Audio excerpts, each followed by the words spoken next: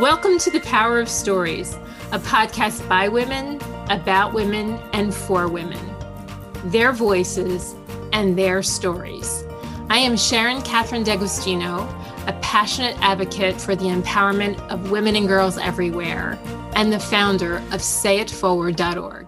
And I'm Yodit Kiflay-Smith, a creative dedicated to making sure the voices and stories of women are heard. I have the privilege of working with Sharon on sayitforward.org to do just that. In this podcast, you will meet courageous women from around the world whose unique path to empowerment will leave you encouraged and inspired. Today, we are excited to talk with Asfiya Rahman, who joins us from her home in India. Asfiya is a writer who has written 3 novels and numerous articles. Thank you so much for joining us today, Asfiya. Thank you so much, Yodit. It's a pleasure to be here. Asfiya, we are so happy to actually be talking with you today and to have you share some of your stories with us. I'm wondering when in your life you began writing. I started writing as an adult. Later on, I wrote for college magazines. I think I took up writing as a career much later when I had to take a break from my career in teaching. When my daughter was born, I took a break. And during my free time, I just kind of rediscovered my love of writing, and I got an opportunity to kind of get back to it. And honestly, I haven't looked back since. I haven't really gone back to teaching full time. I'm just doing my writing, which I'm really enjoying. And you've won awards for your writing. I have, yes. It's really fulfilling to think that something you wanted to do as a kid, you have actually been able to achieve it. I remember I read a wonderful book called The Last Lecture, where the author, I can't remember his name, but he talks about the fact that in your life, your desire as a child is your most pure desire because it isn't affected by what society expects from you or your education or your desire to match someone. It's just what you want. And if you live your life where you make decisions based on what you really want, somehow or the other, you're going to be able to achieve that dream in some way. It may not be exactly the way you thought as a child. I mean, if you wanted to be a pirate, you're not going to hopefully grow up to be a pirate, but you might end up doing something in the maritime trade, which really still, touches that adventurous spirit. You said that you wanted to be a writer. What was the type of support that you had to help you achieve that? Asian parents normally see only 2 or 3 professions. There's medicine, there's engineering, and then you can go into, government. So my parents encouraged us to read, and we read like crazy. But writing was never seen as a serious career. And I have 2 sisters, both of them are doctors. So it was kind of understood that this is where you go. This is where you fit in. You're supposed to be a doctor too. I guess I'm really lucky in the sense that despite everything, my parents have been very supportive. I mean, I have made many career decisions which are not what traditionally you're supposed to do. But my parents have always supported me once they know that this is not just like a passing fad. And if you're really interested in it, then sure, go for it. How do you balance the feeling of wanting to belong in your family and doing what you need to do and what you want to do for you?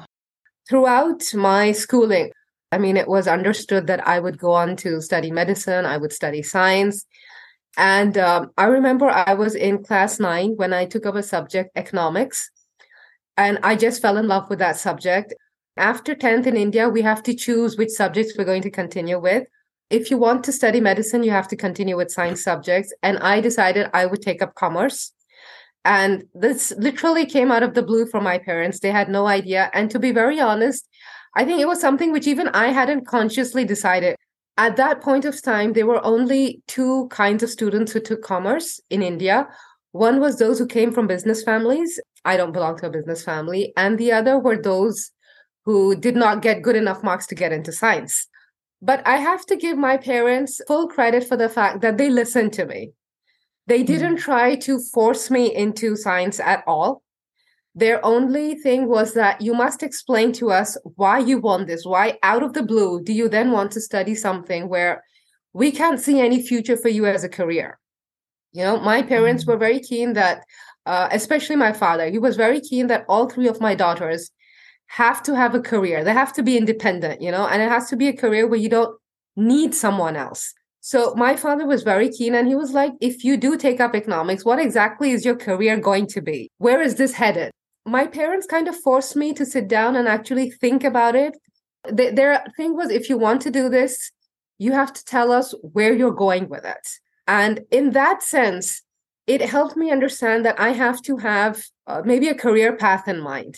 So it was easy for me also to fit in, because once I explained to my parents, they backed me completely. So in that sense, that sense of belonging did not have to conflict too much with my desire to do something else, because my parents are very open-minded, but they are still traditional. It's a balance, and you have to work that out.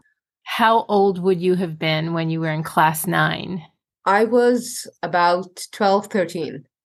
Oh, so you were, that's young to decide, commerce is the way I'm going. I mean, I really, honestly, I don't think my parents did anything wrong. I do understand why they were very anxious about the choices I had made. Sure. But I love the fact that they did not try to in any way force me.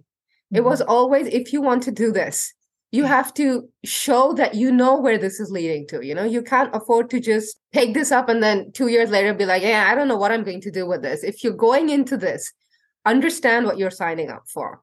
And so at what point did you go into it and then decide, I want to go back to my first love, writing? I joined the commerce stream in 11th, and I studied 2 years in that. I did graduation in commerce, and then I did MBA. And after that, I appeared for a series of entrance exams, and I somehow ended up teaching. So I taught for a few years. I used to teach subjects related to management. And I really enjoyed that. Teaching is something I really love. It's after my daughter was born that I had to take like a break from my career. It was very difficult to manage a full-time teaching job, because I wasn't teaching in a school where the timings are a little limited. This was like a proper 9-to-5 job. I wasn't very comfortable leaving my daughter in a daycare with the kind of options we had where I live. So I took a break. It was supposed to be for like maybe 2 years or 3 years to when she goes to school. But like I said, during that break, I started writing, and I was lucky. I got like a part-time job in a magazine. They said they would pay me for articles that I wrote for them. And then it just became easy, because one thing leads to another. And I really enjoyed doing that. To a certain extent, maybe I got lazy also, because it was just so comfortable. You are sitting at home and you're writing. I wasn't making a great amount of money, but you're making some amount of money. You're doing something you love, and it's just easy and convenient. You don't have to travel.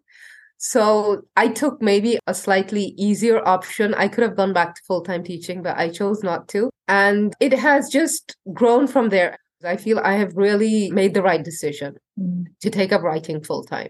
When I hear you say that you are able to pick up that first love, like during a time where, you really feel like, I mean, it's really difficult when you're a new mom, because you don't know anything. And sometimes, there is unknowingly people put pressure on you, because they'll be like, oh, aren't you doing this? Or isn't your baby following this routine? And you feel a lot of the time like, I didn't know my baby was supposed to be following this routine. I'm just trying to, make sure everything is working out. And everyone has their own journey. Each baby is different. Each mother goes through a different journey. And maybe people are trying to help you, but sometimes, just the questioning and all, it makes you feel even more underconfident. Yeah. What advice do you have for our listeners who are at some point in their life where they're not really sure they're doing what's best, and lots of other people have points of view about what they should be doing? One thing I have seen in the younger generation, and I think this is such a very good thing, girls like who are younger than me, like those who are in their 20s or early 30s, new moms, I see a lot of people who are willing to ask for help. And somehow I think that is one thing which people in my generation, we saw asking for help as a weakness. So I think it's also, if you want to help someone or if you need help, to be able to articulate. Like if you're a new mom, to be able to say that this is something I'm struggling with, and maybe can you help me out in this? Or could you give me advice?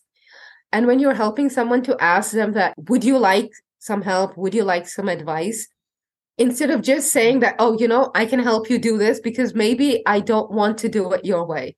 Words make a huge difference. The words you choose to offer your advice, there is nothing wrong in asking for help. Mm-hmm. And I feel that the younger generation is in some ways much better sorted. They don't feel guilty about saying, okay, this thing is difficult for me. So can you help me out in this? But this, I'm pretty sure I can manage it myself. Mm-hmm. And I think that's a really good thing. And I can imagine that you still get pulled in many directions because you still have many responsibilities. What do you do to take care of you?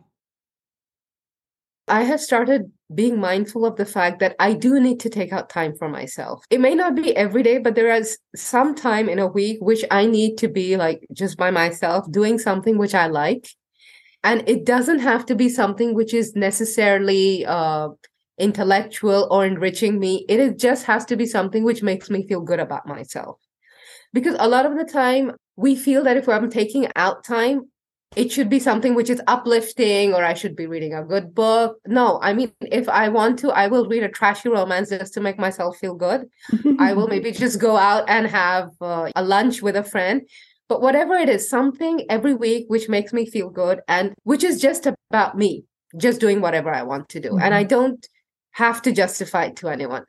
It might be just going to sleep for an extra hour. If that makes me feel good, then fine. I have to do that. When you start giving yourself importance, other people realize, okay, this is important. So initially I used to feel, if I take out time, how's everyone else going to manage it? But I realized when I take out time, my family understands, okay, this is important for you. Fine, we'll adjust, we'll work around it.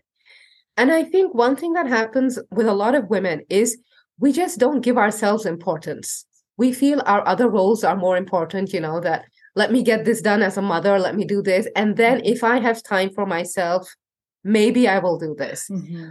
And when you don't give importance to yourself, the other people in your family are not going to give importance to you also because they can't understand what you are not articulating. So when you start putting some time for yourself, just saying that, you don't even have to say it. When you make it a routine, everyone else falls in line. When did you become the confident woman that you are? Gosh, I mean, when you say that, it makes me sound and feel more confident than I do. I think I still struggle sometimes. When I hit my 40s, it was like I really felt a change in myself. And you kind of realize that I have spent enough time worrying about the smaller things in life. At a certain age, you get caught up in the nitty-gritties of life, and I think that has also to do with age. When you are young, you have kids, you have responsibilities, you don't get the time to sit and really think. You're just kind of running from day to day. But you have to realize at some point of time in life that you can't be a bystander in your own life.